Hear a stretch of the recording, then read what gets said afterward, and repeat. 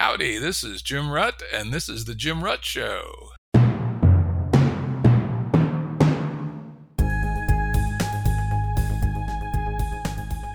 As always, references to online resources mentioned in the episode will be available on the episode page at jimruttshow.com.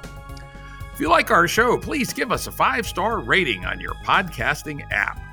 I know it's somewhat annoying to always hear me have to do this, but it's a reality of the podcasting ecosystem that getting good ratings increases our visibility on the apps, which helps us build our audience, which lets us continue to get the great guests that we have on the show. So please, when you're done listening today, give us a 5-star rating on your favorite podcast apps. Well, enough for shameless promotion. Let's hop into today's show. Today's guest is Samo Burja, coming back for part 2 of a conversation we started in EP117. We're going to talk today about his book, Great Founder Theory, which can be found in PDF form for free at Samo, S-A-M-O, Burja, but it's pronounced Burja, B-U-R-J-A.com. If you like what you hear here, feel free to pick it up and read it. I found it to be really good. Welcome, Samo. How are you today? Yeah, it's good to be here with you. It's been a lovely day here in Slovenia since lockdown's finally lifted. So there are people out there in the streets, eating in restaurants and all of that. I really miss that. We still have sort of light lockdown here, but my wife and I have both had our 2 jabs, and I've had 2 jabs plus 4 weeks, so I can get back out into things a little bit, but I'm going to do it somewhat cautiously because I think we need to see how the variants interact with the vaccines before we get too far ahead of ourselves. That's certainly true, but I've been feeling a desire to see people at least outdoors, at least at a distance. Having some activity in the streets it feels good. Absolutely. Well, before we get into the details of the book, let me tell you a little bit about Samo. He founded Bismarck Analysis, a consulting firm that investigates the political and institutional landscape of society. He's a research fellow at the Long Now Foundation. That's a really cool outfit. If you don't know anything about it, check it out, where he studies how institutions can endure for centuries and millennia. He's a research fellow at the Foresight Institute, and he's a member of the startup team of the Consilience Project, which we recently discussed at some length with Daniel Schmachtenberger on one of our just 2 or 3 previous episodes. So I'm going to throw out a quote, which frankly I don't remember if it was from your book or from your webpage or something, but I thought it was really, really interesting. And that was that you said, "There has never been an immortal human society. I work on figuring out why." What can you say about that? I think that it's best to always present your intellectual project as honestly as possible. I think there is too much indirection with the way we currently approach ideas, with the way we currently approach why people are interested in the questions they're interested in. Now, the reasons for that are quite understandable. We kind of live in an information ecology that's somewhat weaponized. We live, again, in a world where arguably our intellectual culture isn't as healthy as it once was. So I decided to just try to, in my own small way, contribute to that honesty. Yeah, this has been, for me, a motivating question for at least the last 10 years of my life, possibly longer, though I make a distinction between dabbling and actually actively pursuing it. Almost every single aspect of my professional and scholarly life has been me trying to find a home to address at least one component of this big question. And why do I think it's a big question? Why do I think it's an unanswered question? Well, first off, there is no field of civilization studies. Possibly that's a good thing. Possibly modern academia would do a bad job of it. Or possibly we just don't know enough. However, I think that whenever we try to contribute to a notably better future, we're implicitly making a bet on our own current civilization. Yet, if we made this bet in any previous civilization, be it, say, the Mohenjo-Daro society in India, be it Hellenistic Greece and the Roman Empire, be it Tang Dynasty China, our efforts that are, could be thought of as passengers on this ship, as passengers in this ship that is a civilization, or possibly, just one species in a forest, if we think of civilizations as ecosystems rather than ships. Well, they would, go extinct together with the biome. Of course, there are some things we have preserved from these past societies, but it's honestly very fascinating to me that there are people so motivated to say unearth the deep truths of mathematics and give them to the distant future. And I think those are very noble pursuits, but very few of them ever ask the question, well, how likely is my math? How likely is it that my math will reach that distant future? Yeah, I was reviewing our previous episode, and one of the snippets that really jumped out to me was you quoted how few of the thinkers referenced in the literature that survived from classical Greece we have any documents for. Do you remember what that number was?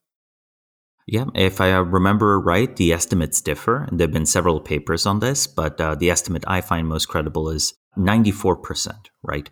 94% of the authors, the ancient Greek authors, we know by name. We only know through references. We don't have complete works by them. We don't have fragments by them. Can you imagine, picking up a book from the 20th century and having references to people like Szilard or Einstein or Oppenheimer and not knowing anything about them? They're just footnotes in a book. Your understanding of 20th century science, let alone 20th century history and society, would be crippled. Yep, I like to give my own favorite example of how far knowledge can be lost. One of the great inventions of the Romans was concrete and the use of it in construction. They used it a whole lot. And when the Western Roman Empire fell, concrete was not rediscovered in the West until the 19th century, more than 1,500 years later. Something as basic, fundamental, and frankly, not all that difficult and useful disappeared for 1,500 years. So societies come, societies go, and there's no guarantee that my podcast is going to survive. Oh, no. I hope it's laying around for the graduate students of the future, but there are no guarantees. We're not going to go and do a review of the last episode. It was very detailed, and I would point people to EP117 if they want to hear the first half of our discussion about Samo's book, Great Founder Theory. And we're just going to hop in where we left off, which is, what is a bureaucracy and what are they for? Yeah, it's very interesting. Bureaucracy is, likely with good reason, almost something of a dirty word. Yet also, it is the case that so many of the key institutions of our society and honestly our civilization, arguably from Egyptian times, are very much reliant on bureaucracy or essentially bureaucratic measures. One way to think about a bureaucracy is that it is an institution in the sense of this kind of zone of coordination that's running on mostly automated systems. You could argue that these are, inherently centralizing systems, or you could pick a definition where such a thing as decentralized bureaucracy is possible. When I talk about bureaucracies, I usually focus on, the former. I focus on the sort of centralized, engineered, automated processes. Now, a metaphor I like to use for a well-functioning bureaucracy is that of an assembly line. No individual worker at the assembly line necessarily knows how their part fits into the car or into the laptop that is assembled there. However, at the end of it, you still have a finished physical product. Someone had to design that entire factory floor and had to design that sequence of actions. I think when bureaucracies are at their best, and again, this is a reason why I think they were an important step in civilization developing information processing capacity, these were, factories of symbol manipulation, where things such as tabulating taxes or, ensuring logistical supplies for armies or undertaking the necessary preparations for public works in a city and so on. All of those things had to be done with, with some efficiency, some cost efficiency, while at the same time requiring non-trivial information processing.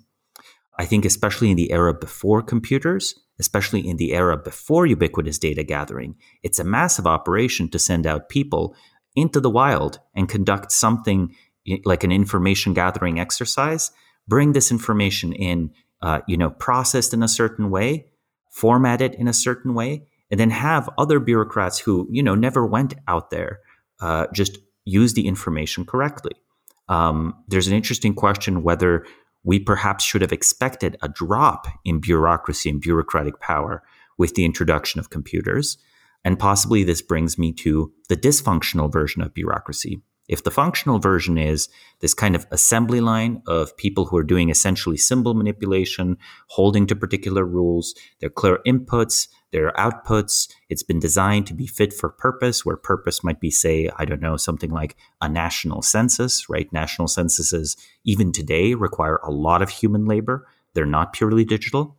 If that's the functional version of bureaucracy, this kind of automated, proceduralized space, then we have to also tackle, the dysfunctional version of it. The dysfunctional version occludes information, hides information at every level for the benefit and political advantage of the bureaucrats themselves. So what happened was sort of a transition from borrowed power that was lent to these bureaucrats for a particular purpose by some other authority and some other system into owned power, where they stockpile information asymmetries over time, exploiting what's called the principal agent problem to their own advantage and ultimate incumbency. That dysfunctional bureaucracy is best thought of as, a patronage network, a patronage tree, where sort of spoils are distributed at every level and responsibility is discharged at every level. Yeah, the issue of this dysfunctional bureaucracy was one of my pet peeves in business when I came in as a naive young fella, and particularly what you described as politics. And in my own company, I didn't tolerate it. In fact, when I hired people, I'd often tell them, if I catch you stealing petty cash from the petty cash box, I might give you a second chance. If I ever catch you playing politics in the first degree, doing exactly the things you said, hoarding information, not bringing forth bad news, not bringing forth good news, stealing credit, etc., I will fire your ass on the spot, and I got references to prove it. And it's amazing when we build organizations that were relatively free. I'm not so naive to think they were free of these kind of pathological parasitisms in our operating system. It was amazing how much better our organizations ran. Yeah, functional organizations multiply human efforts. It's not that a team of 10 people does 10 times as much as a single individual. If you built it right, it'll do 100 times more than an individual. Yeah, it goes all the way back to Adam Smith and his analysis of the pin factory, right? Where he analyzed that a well-organized factory to make pins literally produced 100 times as many pins per worker as a single workman making pins at his forge might do. So yeah, there's definitely tremendous leverage there. Now, another distinction you make, which actually resonated with me quite well, is the distinction between bureaucracy versus delegation. Maybe if you could draw that one out a little bit for us. Yeah, the key distinction there is that with a bureaucracy, there is a strong focus on proceduralization, breaking things down into discrete steps, where executing the steps results in a particular outcome. The delegation approach, however, is one where you rely much more on skill evaluation and trustworthiness, or at least, alignment of goals with particular individuals. You give someone a mandate, a mission, and you don't really care which steps they take to fulfill that mission. The result, when this works very well, is a much more flexible approach to almost anything. This might be in the domain of military strategy. It might be on, again, the factory floor. It might be in a software project. It might be in an intellectual project of some kind. And, the key advantage that I think the delegation approach has is that it really builds up over time human capital. It gives people opportunities to develop a very agentic approach to the world.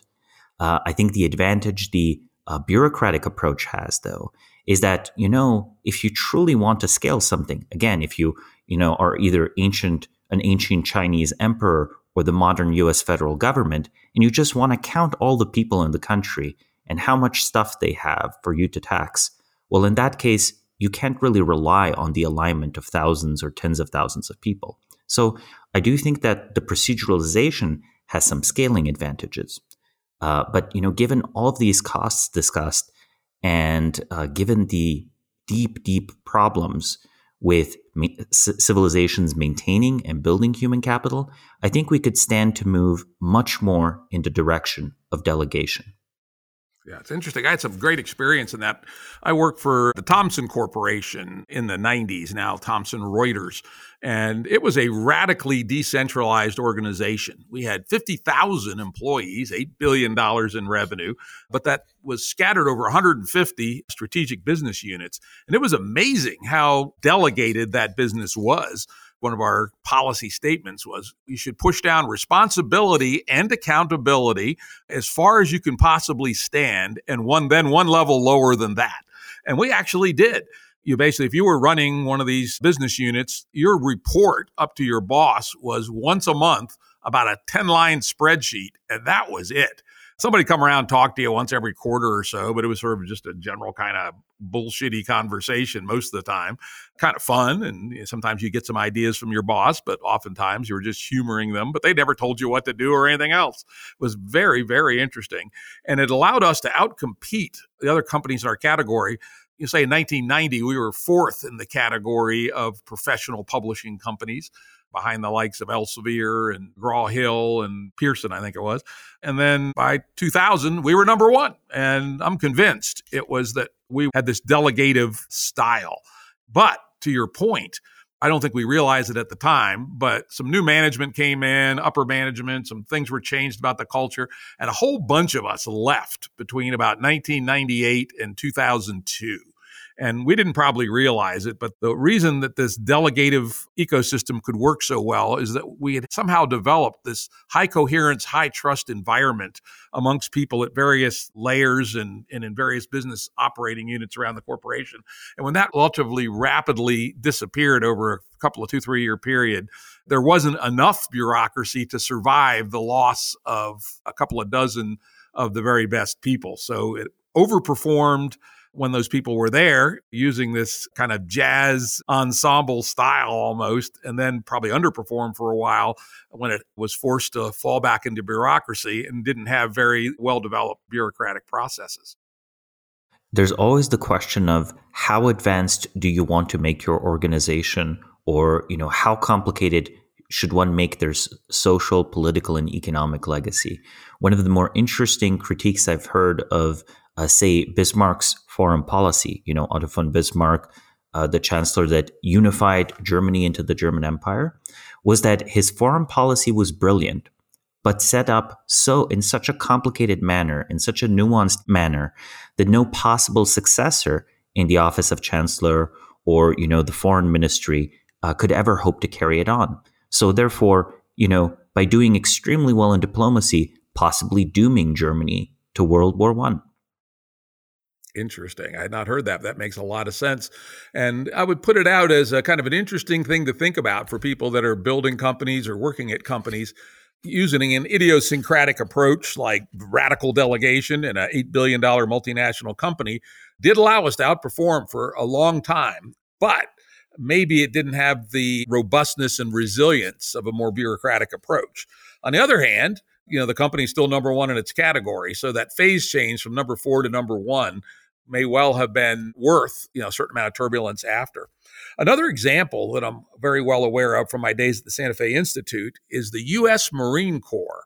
The U.S. Marines, unlike the Army, practices radical delegation. Marine officers are all trained.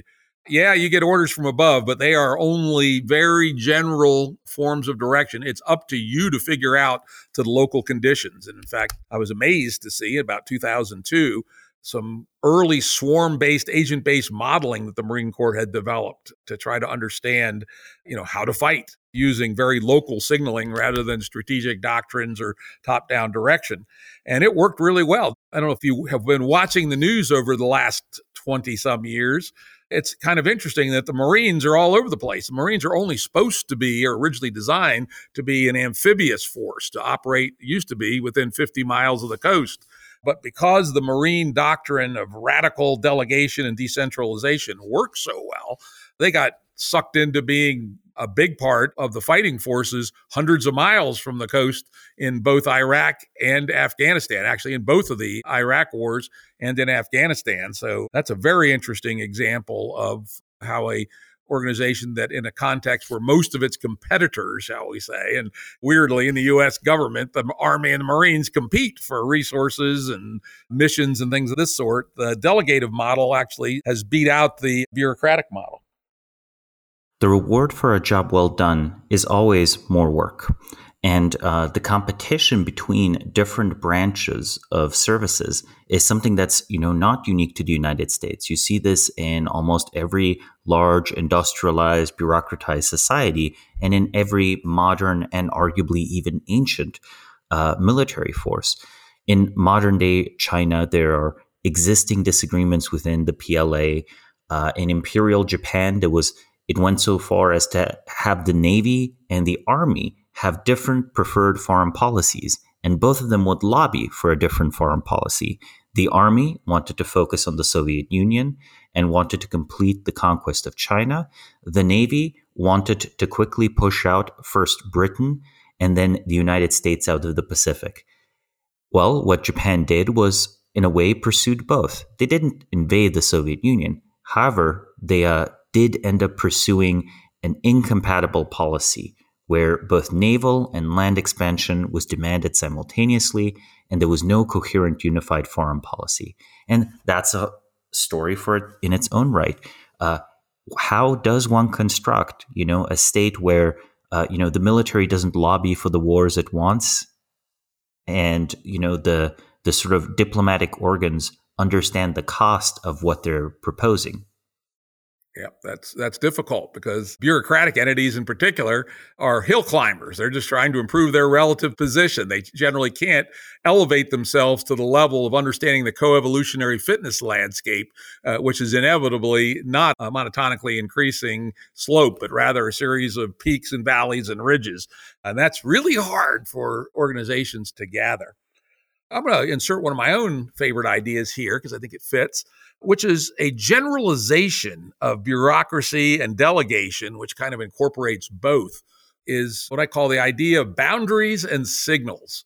The idea that if you think about building a social operating system, whether it's a company or a community or a political party or a nation state, one can think of it consisting of boundaries that are around groups of people or processes and signals that pass between them. And if you start with that blanker sheet of paper, I believe you may be possible to find ways of organizing cooperation. That's what all this stuff is about. That's superior to either bureaucracy or kind of a simple-minded delegation. There's definitely an unexplored space here. In general, I think that systemically looking at all the possible ways humans can coordinate, all the possible ways that, coordination, cooperation can happen, I don't think that's ever been done. And it's also an interesting question whether it ever could be done. The theoretical space of possible solutions might just be so vast that we're only ever going to be exploring tiny, tiny parts of it. One could easily argue that, say, a theory of law, philosophical discussions, modern economics, many religions and parts of religions are all focused on exploring this space. Yep, I think that's exactly right. But I would suggest that we're probably not exploring it widely enough. And our Game B movement, one of our core holdings is that we are a whole series of parallel explorations of design, space, and cooperation. And I think that will be a very fruitful area for humanity in the rest of this century. Let's move on to the next topic in your book, which is competition for power. Do you think this is inevitable? I think it very much is inevitable. I think it's only a question of how do you contain that competition? How do you have it be something that is as productive as possible? Because almost always, no matter what kind of system you set up, no matter how perfect the set of rules is or how emergent the behavior is, someone somewhere will be clever enough to turn it to their advantage and to manipulate procedural processes for desired outcomes. Instead of direct action, maybe they'll go for indirect action. Instead of, waging a war, if you're a state, you might wage a proxy war. There's always something to be done. Even in, say, mechanisms such as market mechanisms, we all know market manipulation can happen. We know lobbying of favorable regulation happens. Whatever, rule set we might imagine and whatever corrective process we have, there will at least be imperfections in it. And at the end of the day, I'm not even sure the imperfections are that bad, because it really depends on what we mean with the word power. If we mean, the domination of other human beings for the heck of it, then it's obviously negative. If we mean by power the ability of individuals to get things done, even without consensus, well, then we want more power in the system, not less. We want more power in the right place if it's good power, something like that. Exactly. And believing only evil or wicked or bad people can wield power, well, ironically, what's the fitness landscape of that belief? Arguably, it is a self-fulfilling prophecy, since good people are then not interested in having power. Yeah, that's a very good point. And there have been some people who have used power very effectively. Think of Winston Churchill, one of my heroes, right? He was a person of great power, and he wielded it very well. Yeah, and there's many examples of very pro-social societal reform, as are, say, for example, the people behind the smallpox eradication program, the people involved with that, the health experts and bureaucrats, they really deserve a better name because they behaved in a way that was quite distinct and quite different from any other UN-style program. It was a personal mission to them, and they pursued it vigorously. Interesting. Yeah, well, now, one of the points you make about one of the things that leads to competition for power at the individual level is there are differences in distribution of skills across multiple dimensions. Talk about that a little bit. Well, one of the most interesting effects is, and we can first talk about this on the organizational level and then on the individual level. On the organizational level, it seems to be that, institutions in the same reference class, such as, say, if you compare companies to each other, or if you compare organized religions to each other, or if you compare states to each other, you'll routinely find order of magnitude differences in outcomes, right? These could be manufacturing outputs if it's a factory. They could be, specific intellectual achievements, specific feats, such as, say, the Apollo moon landing. And with individuals, this seems to also be the case. It seems to be that people who are only on the surface are very minorly different, or perhaps bureaucratically indistinguishable, right? Two males, both 33 years old, both with about the same IQ, both with the same education and socioeconomic status, etc. An admissions committee at Harvard might think that this is basically the same person. However, their life trajectories start revealing these compounding differences. Now, the reasons for why I expect this is happening is, we could discuss, various skepticisms of this. We could discuss that, maybe it's a relatively sort of random a type difference, and I'm sure there's something there, that there's like a winner takes all dynamic. But one of them is that I suspect for very complex and intricate undertakings, it's not that 50% of the skills gets you 50% of the result. 50% of the skills gets you 0% of the results. In fact, 90% of the needed skills might get you 0% of the result. It's much like a car. If it's missing only the steering wheel, or only the engine, or only the wheels, there's just nowhere you can go in that thing. You have to repair it. Maybe you can, maybe you can't. Maybe you never find the spare parts in your life. What might these spare parts be? There are many very brilliant people who I think could easily make outstanding contributions to the sciences. However, they in fact do not know how to navigate social circumstances. On the other end, there are some people who can navigate social circumstances very well, who are in fact, again, brilliant. However, something like attention deficit disorder prevents them from succeeding in a highly credentialized context, such as, unfortunately, even the very best academic environment today. Even MIT, I think, just requires a bunch of ability to do pointless work. There are happy exceptions, right, where people find the right niche in their own society to thrive. But then, is that always a matter of luck, Or is it also a matter of going to the right place in society, of feeling agentic and in charge of your destiny, of being able to accurately observe, almost as an anthropologist would, the differences between subcultures and being like, this seems like a little bit culty. I'm not going to go here. This other thing, however, seems completely empty. Look at it. Look at that over there. That seems a little bit culty, but it's not an abusive subculture. I think that's where I'm going to find my intellectual scene, or, that's where I'm going to find the co-founder for my company that I really need. That's where I can find trust. It's really difficult and intangible to try to enumerate the skills one would need to, as an individual, both find and act on navigation-grade information. Now, of course, if the epistemic commons are healthier, this is a bit easier. If the epistemic commons are a bit unhealthier, this is harder. But the fundamental completionist aspect of this, I think, remains. Yeah, that actually does make some sense. And you reference the fact that Google has systematically looked out for what they call 10x programmers.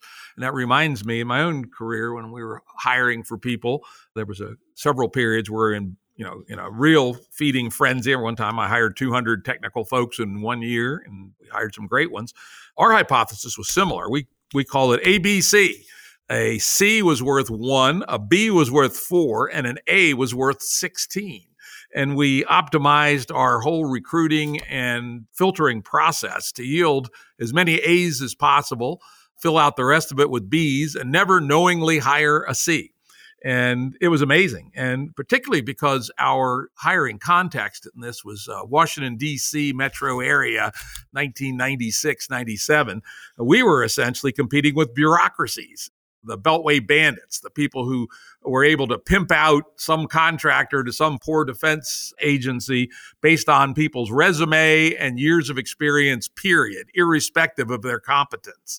And so we essentially just filtered through all those people that were working in these Beltway bandit bureaucracies being pimped out at $150 an hour because they had a master's degree and 7 years experience, even though they're totally incompetent, and instead pull out the ones that were competent. Turned out you only had to pay them 15% more to get them to leave the Beltway bandits. And so we got a hugely disproportionate number of the A's and a disproportionate number of the B's, and it made a gigantic success differential for us. And not understanding that is leaving opportunity on the table. Of course, ideally, one is pursuing opportunities that others might miss. So that's an excellent example of also being sensitive to a distinction that others might overlook. I can give you another example of that same era. We famously did not require drug testing, and Beltway bandits all did. And there are plenty of people that smoke a little reefer, perfectly fine. In fact, the CTO of my second company, one of the most brilliant people I ever worked with, also extremely high strung, he smoked a number on the way to work every day. And I'm damn glad he did. He probably would have punched even more people if he hadn't, right? And I don't give a damn. And in fact, when some new jackass head of HR came into Thomson Corporation, he set out this memo that they were going to institute mandatory drug testing at all the business units. Again, and as I mentioned, Thomson had this delegative style that was very radical. It was so radical that some of our business units refused to participate in the corporate health plan and got their own health plans, just as an example of how radical our decentralized delegation was. And so I said, what the hell is this? And I wrote very carefully, caught my breath, calmed down. 3 days later, I sent a well-argued letter to our CEO, the head cheese, the head of 50,000 people, said, one, this is a violation of our culture of autonomy and delegation. I didn't use the word delegation. I forget what the hell our insider word was, but we had one. And oh, by the way, I just need to tell you that I've been using no drug testing as a competitive advantage because I'm competing with a bunch of goddamn Beltway bandits. And of course, I wrote it much more diplomatically than that. And to his great credit, he read the letter carefully and called me up and said, Jim, you're right. I am overriding this policy, not only for you, but for all the business units. Those who want to have drug tests can have them from the corporate office. Those that don't want them, don't need them. And I continue to be able to use that no drug tests differential filter to get talented, but hey, like to smoke a little weed, what the fuck, right? And that worked good for me. And so understanding that landscape was very, very useful. It's I think, a good example of cultural arbitrage, where one way to think about it is that talent is distributed in society in subcultures. They're often mutually incompatible, especially incompatible when it comes to surface features. The question of what is the preferred drug of a subculture, right? Is it alcohol? Is it smoking? Is it weed? And so on. These are real social barriers, right? These different groups of people do not mix. And I think that trying to intentionally figure out, okay, what subculture is usually not tapped for talent, which culture is usually not, mined for talent, expertise, and so on. Okay, once that is figured out, it becomes very easy to develop these kind of contrarian strategies, these contrarian scouting strategies where, you can't please everyone. So this is a way in which I perhaps somewhat disagree with the argument about the inclusive workplace. I feel the economy should be inclusive. A particular workplace has to fit a particular culture. And, not everyone can be or should be comfortable with something like a drinking culture or a smoking culture, or say a particular focus on perfectionism or a focus on long work hours and so on. But if you have different organizations in society with different work cultures, then nearly all the subcultures that develop and house human capital are utilized. Yeah, that's a very good point. In fact, it's interesting you should mention it. I actually was doing a diversity thing before diversity was cool, because I had discovered that in the DC area, there were lots of high quality Black people who had been trained in the IT space while they were in the military. And for whatever reason, the Beltway bandits didn't know how to recruit these people. And one of my innovations in DC area recruiting was radio advertising. Nobody else much did radio advertising. They all did newspaper advertising. And so I said, well, since the big boys are advertising the paper, I'm going to hit them somewhere else. So I tested and it worked, and I did more and more radio. And at my peak, I was spending $600,000 a year on radio advertising, which is a shitload of radio advertising in a market the size of DC. And so one of the things I decided to experiment with was, I have this hypothesis. Lots of well-trained, disciplined African-American technologists who are being underutilized, probably because of racial prejudice. But truthfully, I didn't care what the reason was they were being underutilized. So I started buying radio ads on Howard University Radio, which played Black-oriented music to Black-oriented professionals. And guess what? Those ads worked great. I hired some amazing people by being a contrarian. So just exactly the way you said, if I figure out how to find a configuration of things for my workplace that works, it could have some really interesting effects on the overall ecosystem. Historically, arguably, say in something like Europe, class divisions were a very big barrier to talent flowing through society. There's a reason that, say, Napoleonic era reforms, when Napoleon's armies went through Europe, abolishing things like guilds and so on, abolishing titles of inherited privilege, often would lead to, good runs of economic, social, and cultural development. People that previously could not really reach for, particular positions suddenly find themselves in those positions. I do think that there is an interesting question of what exactly is meritocracy. How does one pursue it, right? Where you could see meritocracy in one sense as the, systematization of this, of an attempt to bureaucratize this. And that's perhaps where I would introduce a little bit of skepticism. If you build a machine, an automated procedure such as a bureaucracy, to mine all pockets of society for talent and possibly even encourage the creation of talent, it seems to me such a machine cannot possibly stably and reliably find that type of talent. And I think that this is one of the underlying reasons why, say, in China's history, almost every single dynasty has to just, rebuild the civil service exam up from the ground. The civil service exam historically being the way that, they would award government jobs of various kinds, right? The Chinese system was less feudal than the European system. And I would then perhaps also wonder whether the current Ivy League admission system in the United States has more in common, not with Napoleon's reforms, but with a relatively corrupt and at that point inefficient late Chinese exam system, towards the end of a dynasty rather than the start. I love that. And in fact, to my own ideas, one is I was long with Google. Google no longer requires 4-year college degrees for entry-level developer jobs. And I got there in 1983, I think, when I realized, the actual skills to write software are basically a good, solid understanding of 7th grade mathematics and the ability to think clearly. And the relationship of that to having a 4-year college degree is not zero, correlation greater than zero, but it's a shitload less than 1. And so I stopped requiring 4-year college degrees. And sure enough, that brilliant CTO I told you about who smoked a doobie on the way to work every day, he dropped out halfway through his sophomore year of college. I didn't give a shit. He was the right guy for the job. So there's an example of the unnecessary, bureaucratic, brainless choke point in the hiring process. And then you got to another one of my pet peeves, Ivy League entrance. Ridiculous, ruining the lives of the smart kids in high school. Way worse than when I was a lad. I graduated from high school in 71. I basically just sort of threw my application over the fence at 2 colleges, and both of them accepted me, and I went to one. What the fuck, right? I didn't really sweat it too much. But now the kids sweat it constantly. Rather than hanging out and going to a good party over Christmas vacation, they go and do their community service at the dog hospice or some ridiculous fucking thing.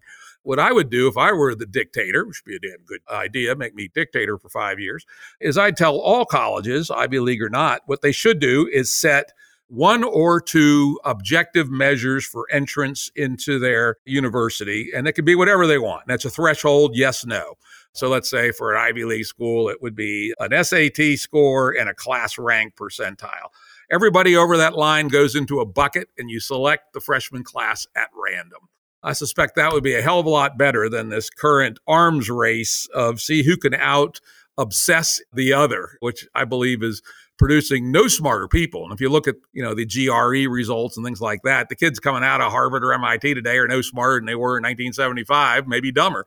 But their lives are a shitload more miserable. And I would also warrant that they are personality-wise less typical or less like their fellow citizens. They're more obsessive grinds, and that's probably not a good thing.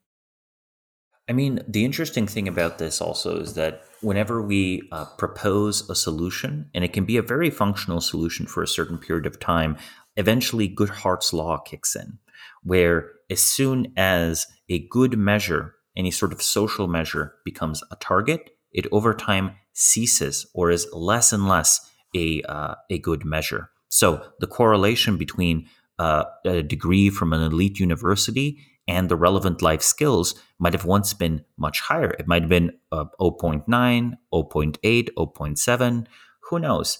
However, if everyone uses that shortcut over time, it's going to drop. One of my favorite examples for this is that if you looked at the heritability, that is the heritability of height in the Netherlands in the cohort of 1945 and the cohort of 2020, you would seem to find that biology has changed in that height had become much more heritable, so that kids tended to be about the same height as their parents. Now, obviously, the real thing that had happened over there was that 1945, there was a large cohort of people who were malnourished due to food shortages during World War II. So over time, as we optimize more and more, as people are better and better fed, healthcare gets better and better, the heritability became more important, but the underlying laws of biology didn't change. Likewise, if we optimized our education system as best as we could, our bureaucratic education system, this would only make the intangible differences between different cultures in society that much more predictive. Yep, that's probably true. Very likely to be true. And I do believe that this Goodhart's law, and there's another variant, Campbell's law or something, is extraordinarily true. And, going back to our Ivy League admittance, probably before it was the thing and before anybody was tracking it, there maybe was some positive correlation with kids who chose to do, charitable community service. But once it became well known to be a way to game the admissions process, and every kid who... a mandatory exercise, then it ceased to carry information. In fact, I would argue it might be negatively correlated to good people. If you're the kind of person that will jump through arbitrary hoops like a trained circus dog, that's probably not who we want in the elites of our society, and yet that's what you end up selecting for. We could talk on this one all night. This is something I'm passionate about, as you can tell. Let's go on to another topic that you talk about, and this sort of how especially humans end up in power competitions. And that's the one that they used to write about a lot, but they don't talk about so much anymore. Our founding fathers wrote about it quite a lot in the Federalist Papers, and that's ambition.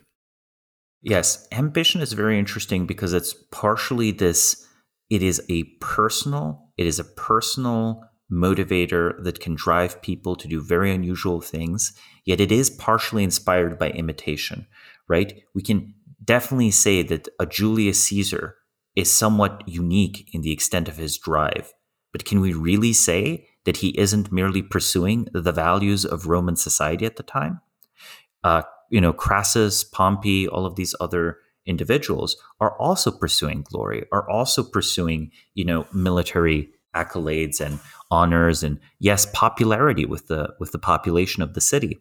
And I think that in this sense, the desire was around the time of America's founding, but also in the time of, say, the French Revolution, though the French Republic, it's an interesting question to what extent they did a worse job and in some small ways a better job than the American revolutionaries.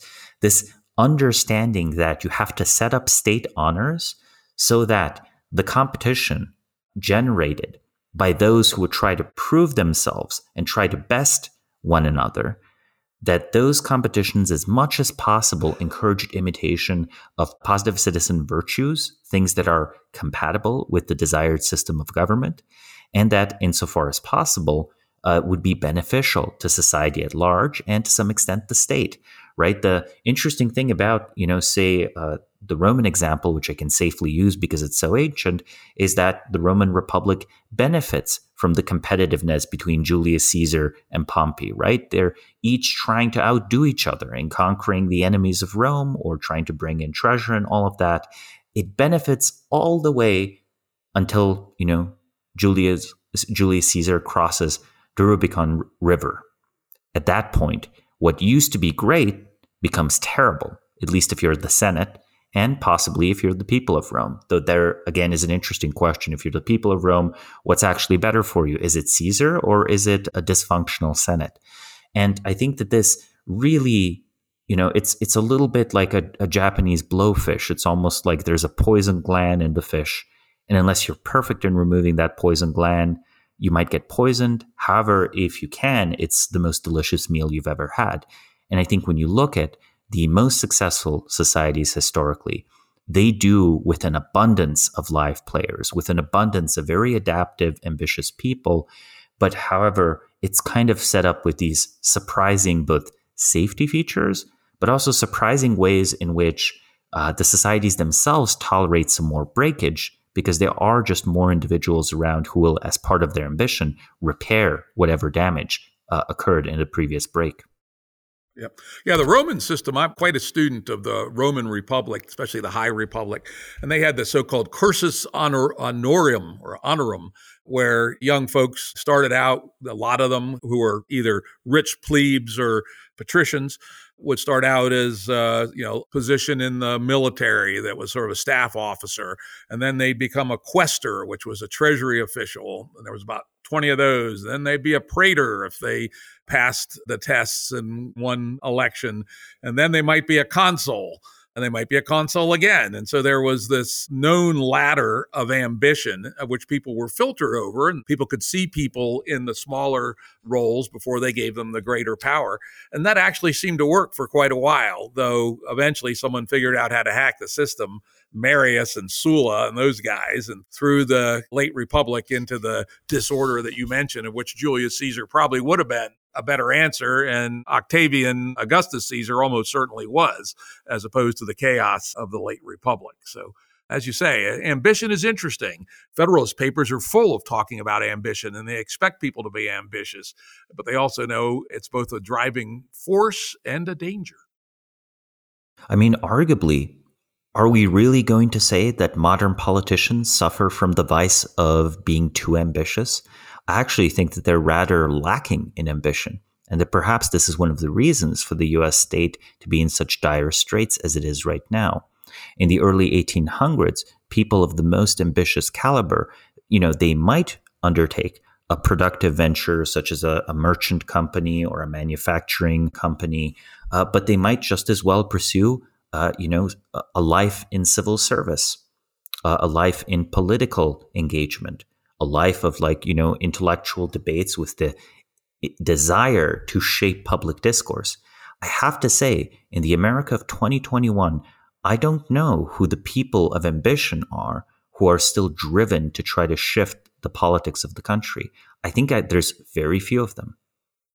And most of them aren't in politics. There are people like Elon Musk. Of course, this collapse is relatively late. I'm reading a very interesting book called The Free World, Art and Thought in the Cold War by Louis Menand. I highly recommend it. And it's a multi-threaded examination of America from 1945 to 1965. And there were still an awful lot of people who, from ambition and noblesse oblige and just wanting to make a difference, worked in the public sphere during that time. Today, nobody but a crazy person would run for public office, right? I wouldn't even consider it. Why would you put up with such a shit show? And then we get weird phenomena that come through that filter, truly deeply defective people like Donald Trump, who, is all ambition and no skill, at least no relevant skill to public policy or even interest in public policy, just raw ambition of the sort the founding fathers warned us against. And this post-1965 or 1975 epoch where the public sphere has become so poisonous that very few people of real ability have any interest in participating has got to be a very bad thing. Well, it's also, again, the question of what are the ambitious people rewarded for? And what are the examples that they emulate? If you have a reality TV show culture, having a reality TV show president is hardly surprising. I'm reminded here of the fluidity with which 16th and 17th century Englishmen, the very same person might just as easily be a merchant or a pirate, depending on the exact political and economic incentives of that year. War breaks out with Spain, letters of marque are handed out. Suddenly you're less interested in trading spices and more interested in plundering the Spanish Main. Yeah, very interesting. All right. Next in your book, you talk about empire theory. What is an empire and what is empire theory? Well, empire theory is named in this way that is fairly general. I wanted to evoke quite clearly the idea of a landscape of power, the idea of a bounded, sometimes limited domain. In the theory itself, it's defined as, this area of persistent coordination, and it usually has recognizable features such as there's the very center of it called high, which is this position of societal predominance. There's the mid powers, which are sort of defined by can they occasionally resist high, and then there is low that cannot resist high but can occasionally resist these other mid powers. And I use this framework to analyze several different things. I analyze actual historical empires such as the Roman Empire, the Ottoman Empire, the Persian Empire, and I also use it to analyze some organizations. I think that at times there is a very useful fractal nature to organizations. One of the models I proposed in it is that you can almost think of empires on a 2x2 matrix, expanding or declining, centralized or decentralized. And then I compare the examples of these various types of organizations, and I propose that in a centralized expanding empire, it is high, that is, the center, the strongest relevant player of society, that is bringing in the resources in a partnership with mid, right? In the case of an empire, this might be, say, a strong government in partnership with rapidly growing companies. Arguably, examples of this would be, say, mercantilist Asian states of the 20th century, say Taiwan when it was first industrializing South Korea, and yes, to a certain extent, modern China. Then you have the obvious failure mode of the centralized declining empire, where there is no more stuff that can be gained from outside the empire that high can redistribute or exploit in partnership with mid. Therefore, the only remaining option is to predate on mid. This is where the center of society slowly cannibalizes the supporting institutions around it. A great example of this is, I think, the late Western Roman Empire, where more and more so the cities are depopulated as much by excessive taxation and as much by strange and often arbitrary impositions of the empire as they are by any barbarian horde. In fact, it's much better to think of the Western Roman Empire in this late decaying stage as essentially, a society where the real GDP and population are shrinking by about 0.5% a year. Imperceptible at first, but after a century, a completely different society.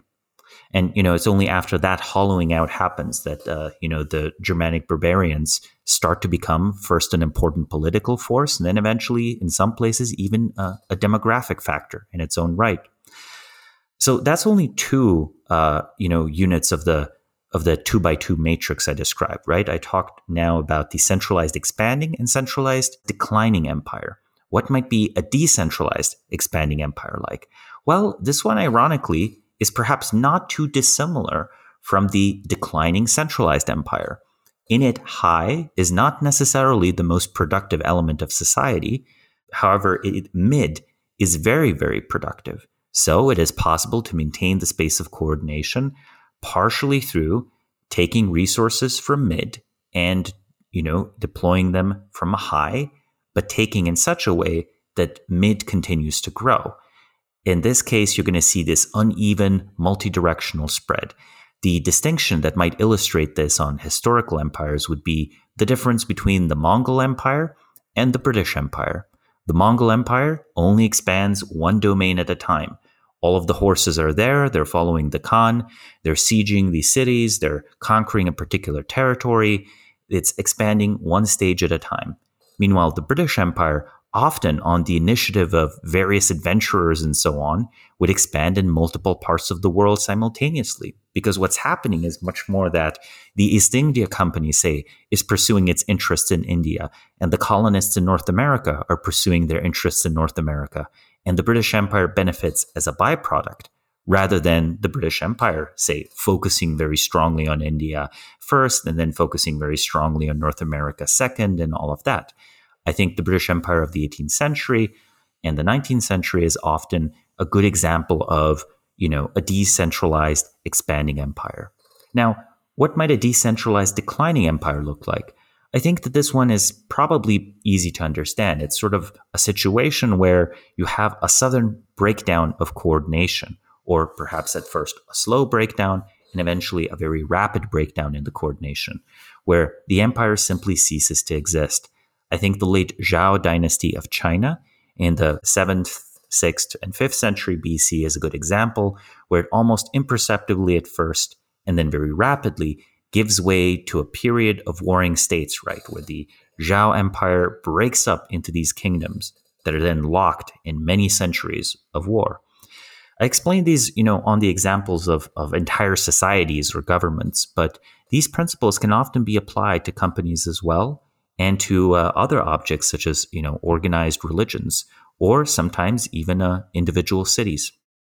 Obviously, this is the obvious thing to do. Where do you think the United States is on your 2x2?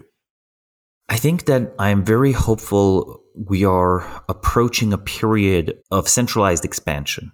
But I have to say right now, I perceive it as a centralized decline.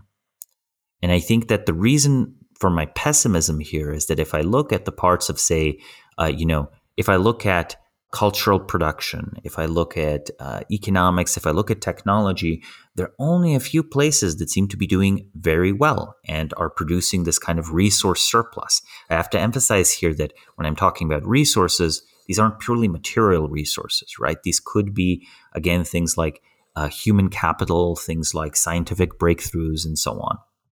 I'm going to now hop around into some of the topics that you brought up about the dynamics of power. I'm not going to hit all of them in the interest of time, but just the ones I think we might have an interesting conversation about. One of them is that you state that, at least in our kind of society, power is Pareto distributed. Let's talk about that a little bit. Yeah, a Pareto distribution is basically a power law distribution where, one way to think about it is that Wilfred Pareto himself is an Italian sociologist from the 19th century, came to the observation that 20% of the people in Italy owned 80% of the land, the real estate in the country. I think that type of pattern shows up over and over again, where there's this small number of individuals or small number of factors that dominate and explain most of the observed variance. I think that shows up again with things like wealth, things like political influence, things like popularity. If you went on Twitter right now and you charted the size of Twitter accounts, there's all sorts of manipulation, obviously, that would happen there. But I'm pretty sure you would end up with something like a power law distribution. Yep. Of course, at the Santa Fe Institute, we have a number of our folks who see power laws everywhere. It usually turns out they're not quite power laws, but they're pretty close. Some of the more famous one are ZIPS laws, that city sizes are on a power law distribution. And another one is the rate of occurrence of words. If you ranked ordered them from most common, A and the, all the way down to anti-disestablishmentarianism at the bottom, they also have a power law distribution to them. So it does seem that things that are like power laws are often commonly emergent in complex social systems. But let me push back just a little bit. One of the things I find most interesting when I'm thinking about what is possible for human organization is to look at our forager ancestors.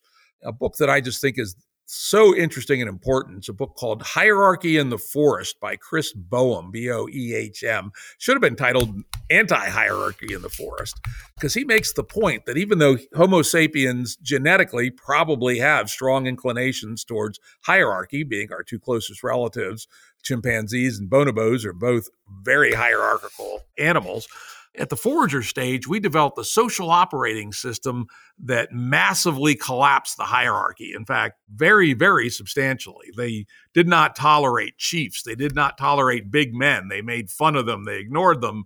They exiled them. And if they kept coming back, they killed them. And it was actually quite remarkable. And it seemed to have been independently developed in most all forager societies. Now, of course, that was typically in groups around or below the Dunbar number, but at least it is an existence proof of the possibility of having a society that was explicitly, though actually probably not explicitly, but implicitly designed around the goal of not having at least a noticeably large exponent on the power law distribution of power. I think it's certainly the case that it's possible to produce distributions that deviate from it, but it seems to me that the equilibria state is one of essentially oligarchy, right? There's even people who have argued, there's the observation called the iron law of oligarchy that proposes that whether a system starts off as democratic or monarchical, it's going to over time trend towards oligarchy, where power is held by the few. And that this is sort of this process that will run on top of any system given time, given the exploits in the system becoming more and more obvious, at least to insiders, over time. Yeah, a book that I think puts the why and how on that better, again, another indispensable book, is The Logic of Collective Action by Mansur Olson.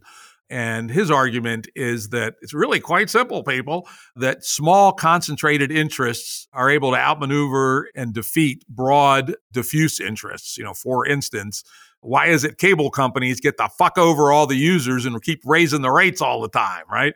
Well, because a cable company is a small, intense single unit or small group of cable companies that work together. Then they bribe and subvert local politicians, et cetera, because they have a gigantic incentive. They raise your cable bills by $1, multiply that by $10 million in their service area. That's $10 million a month in their pocket, pure profit. While the citizen who's being screwed out of an extra $1 a month on its cable bill, he goes, is it worth going down to the county council meeting to worry about $1? And the answer is no. In a nutshell, that's the essence of Mansur Olson's logic of collective action, why oligarchy tends to emerge if there isn't countervailing tendencies in the other direction. Yeah, and there's also an argument related to the complexity of the environment and how dynamic an environment is.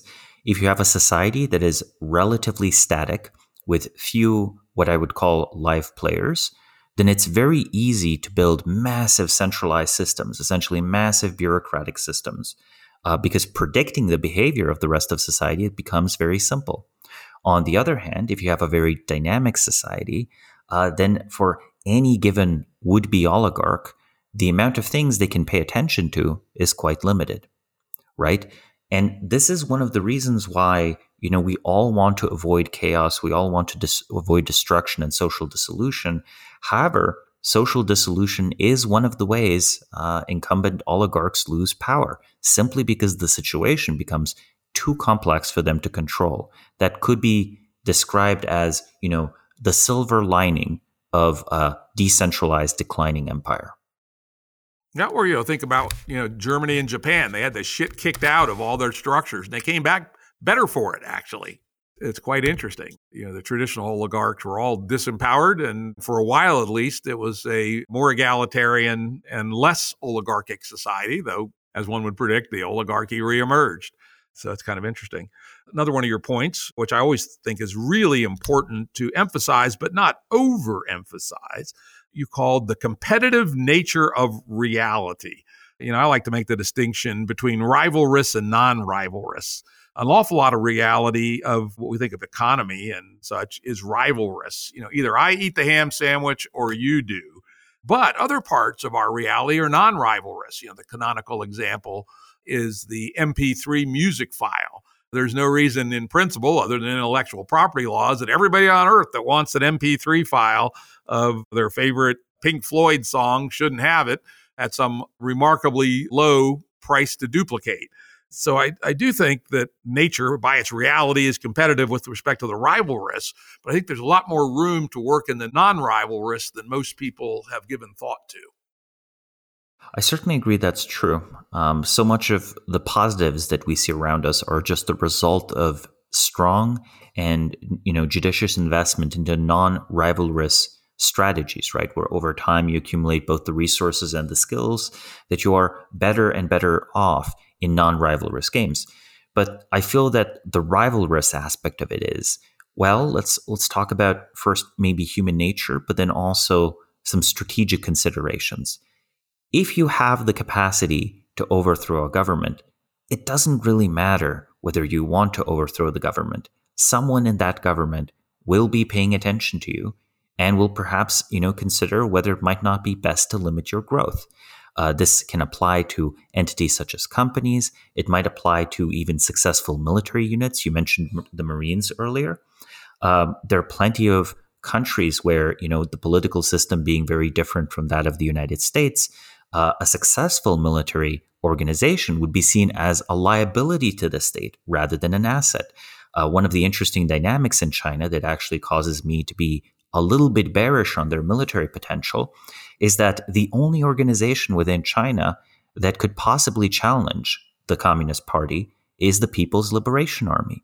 It has the same source of legitimacy as the Communist Party does, which is, the defeat of Japan in World War II, plus, some claim to China's unity. The only difference is the CCP gets to also claim economic prosperity, which the army, not so much.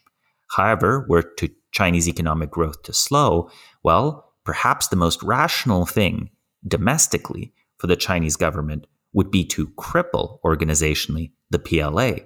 Of course, that wouldn't be globally rational, but that's, hardly the dominating concern. I feel like domestic politics often tends to dominate foreign politics.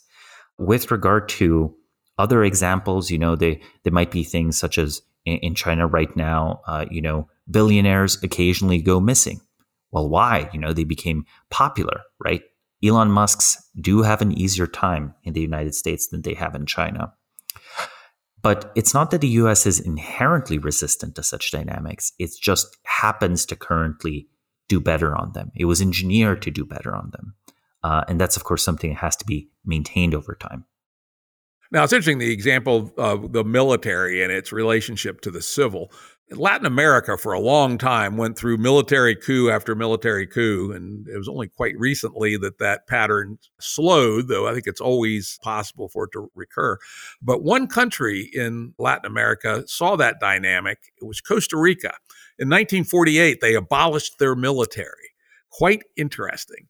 In 1948, the GDP per capita between Costa Rica and Nicaragua, they were similar. Costa Rica a little bit ahead. Today, it's 5x, which is quite remarkable.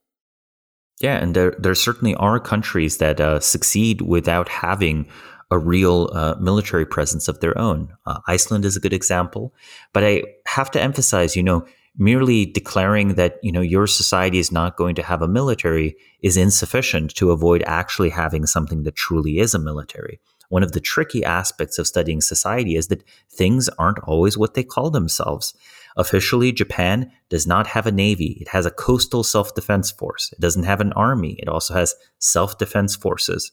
Tell me, does it even matter that we use a euphemism?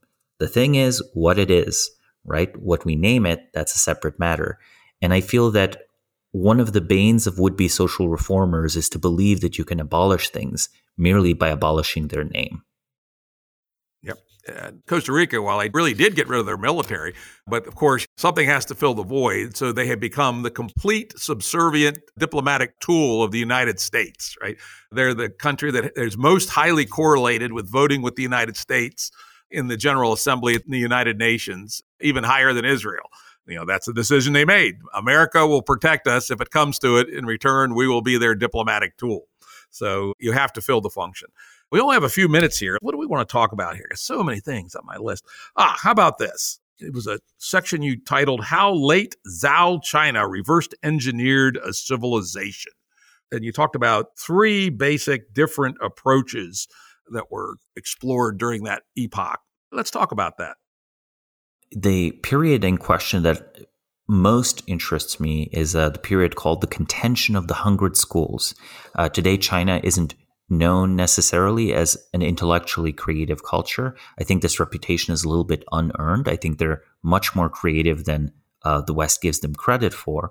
However, this period, I think, is like a unique period of intellectual flourishing, comparable to the Greek Golden Age. And the 3 responses that emerged, however, intellectually to what was a society-wide decline, there was a cultural renaissance that had come into being in response to a broader civilizational failure. Again, the Zhao dynasty being the dynasty that had broken up into warring states. These wars were brutal. They caused significant civilian casualties. They were also causing a shift and a change from a culture that had been previously much more peaceful, much more refined, to one that was cruder, simpler, less economically advanced. So the healthy intellectual response was to notice this decline. Now, that's the first interesting anomaly here. Most societies tend to rationalize their own failings.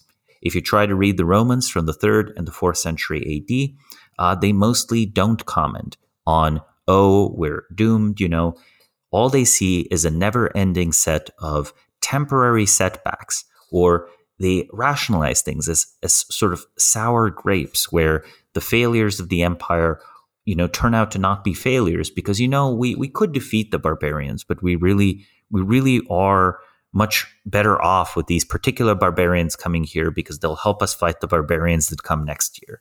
And really convoluted ideas like this. And in Zhao China, the discourse is much more straightforward during the contention of the 100 Schools. The decline of the Zhao is seen for what it is, and the approaches they have to, restoring this are radically different. The Confucian approach is study of the past and study of the both rituals and examples of the past. And the idea is that by reverse engineering these rituals, we'll reverse engineer the effects that they have on the human soul. Confucius famously said that, ritual without feeling is empty. Now, today, our stereotype of Confucius would just be the person telling you to perform your social role no matter what. But his perspective was, no, you have to perform the social role with feeling in your heart. He emphasized filial piety for that reason. The moral theory he had was that, if you truly learn to take care of your parents, your brother, your children, then you can learn to take care of your neighbors. And then eventually you can learn to take care of all of mankind.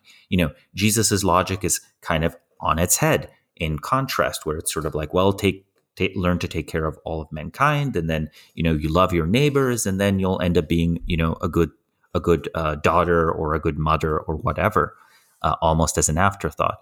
Both approaches have something going for them, but I feel the Confucian one is under-discussed as a viable path, right? So this is why I think we tend to view Confucianism as more boring than it was.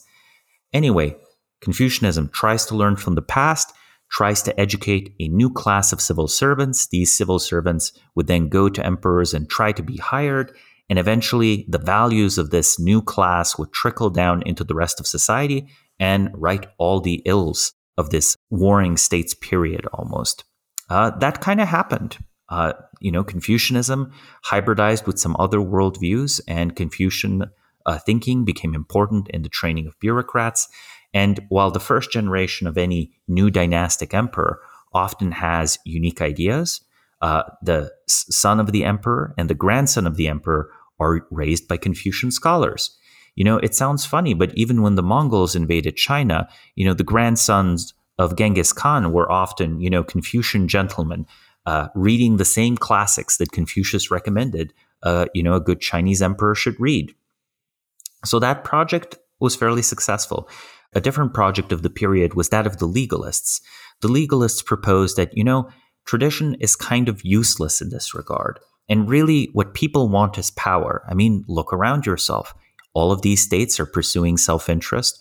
All of the politicians, are scheming. The emperor can't trust the chancellor can't trust the governors can't trust the generals can't trust the emperor. Our only solution is a very rigid, very transparent, very harsh set of laws. They also had this interesting distinction where they thought that, punishments were more reliable than rewards. Now we can discuss this, but whatever the reasoning, I do think it resulted in a very efficient military state, the state of the Qin. So the Qin dynasty was short-lived, but it is the state that ended all the fighting, right? So one can argue that legalists basically unified and made China peaceful. They did not make it stable, though, because almost as soon as the first Qin emperor was dead, a rebellion started. This rebellion started partially because bad weather delayed a traveling general. Well, that's not a big issue, is it? But the law for what is the punishment for a general with a late army was death. And the general successfully reasoned that, if I am dead anyway, and the punishment for rebellion is also death, I might as well try to carry out a successful rebellion. So legalist logic was also a little bit self-defeating with its emphasis on punishment and, rote execution of law, where the law is always carried out rigidly because this is the only way we can really all trust each other. But it arguably did help bootstrap Chinese society into a higher trust state than it had existed when the states were still fighting each other. The third approach was the Taoist approach, which is sort of, non-intervention and attunement to the way, where you allow things to emerge and things to proceed on their own. And the emperor's role really is to kind of stay out of everyone's business, not meddle too much, and simply allow things to flourish. I hardly need to discuss, the virtues of that approach. The emergent school of thought very much values these phenomena. But an interesting artifact your listeners might not be aware of is the discourses on salt and iron, which are essentially discourses between a more Taoist perspective and a more legalist perspective on whether the emperor should have a monopoly on salt and iron production. I'm not pulling your leg when I say that these are essentially all the same arguments you would see between debates on the role of government in the economy in the 20th century, except 2,000 years earlier in a completely different civilization. And, not based on natural law argumentation, but based on the Tao, the way. That is this sort of, unspeakable harmony between everything. Very interesting. When I read that section, I got, God almighty, these three components correspond quite closely to what we're trying to do in the Game B movement. I basically mapped the Taoist to personal change, which is one of the things that we believe is necessary but not sufficient to bring in a new society that really works for our humans. The legalist, I projected that onto building new and useful and appropriate institutions, which we think are kind of coevolutionary with personal change. And then the third, Confucianism, I mapped onto our interest in virtue ethics. the pluralistic virtue ethics, and that we believe that each on-the-ground community should establish its own virtue ethics, and they should strive to live by it, but that virtue ethics are man-made, and we should not try to, claim that they're supernatural. And so I found that very interesting that the three lenses of that period turn out to perhaps be very similar to the same issues that we're wrestling with today. It's very much so. And I find the example of Chinese civilization in this case very inspiring, right? It shows a society that did engineer its own revival, where the reserves were sufficient, both of sort of activism, of information, of culture, of concerned individuals with often incompatible, narrow ideological views, whose joint efforts nevertheless resulted in a new golden age for Chinese civilization. Well, why don't we wrap it there? We've kind of got to the end of our time, and man, even doing this book in 2 parts, we still didn't get through it all. So if you want to read a really interesting read, go read Samo's book, Great Founder Theory, at samoburja.com. Thank you again for a really wonderful, energized, deep, and interesting conversation. Thank you, Jim. Production services and audio editing by Jared Janes Consulting. Music by Tom Muller at modernspacemusic.com.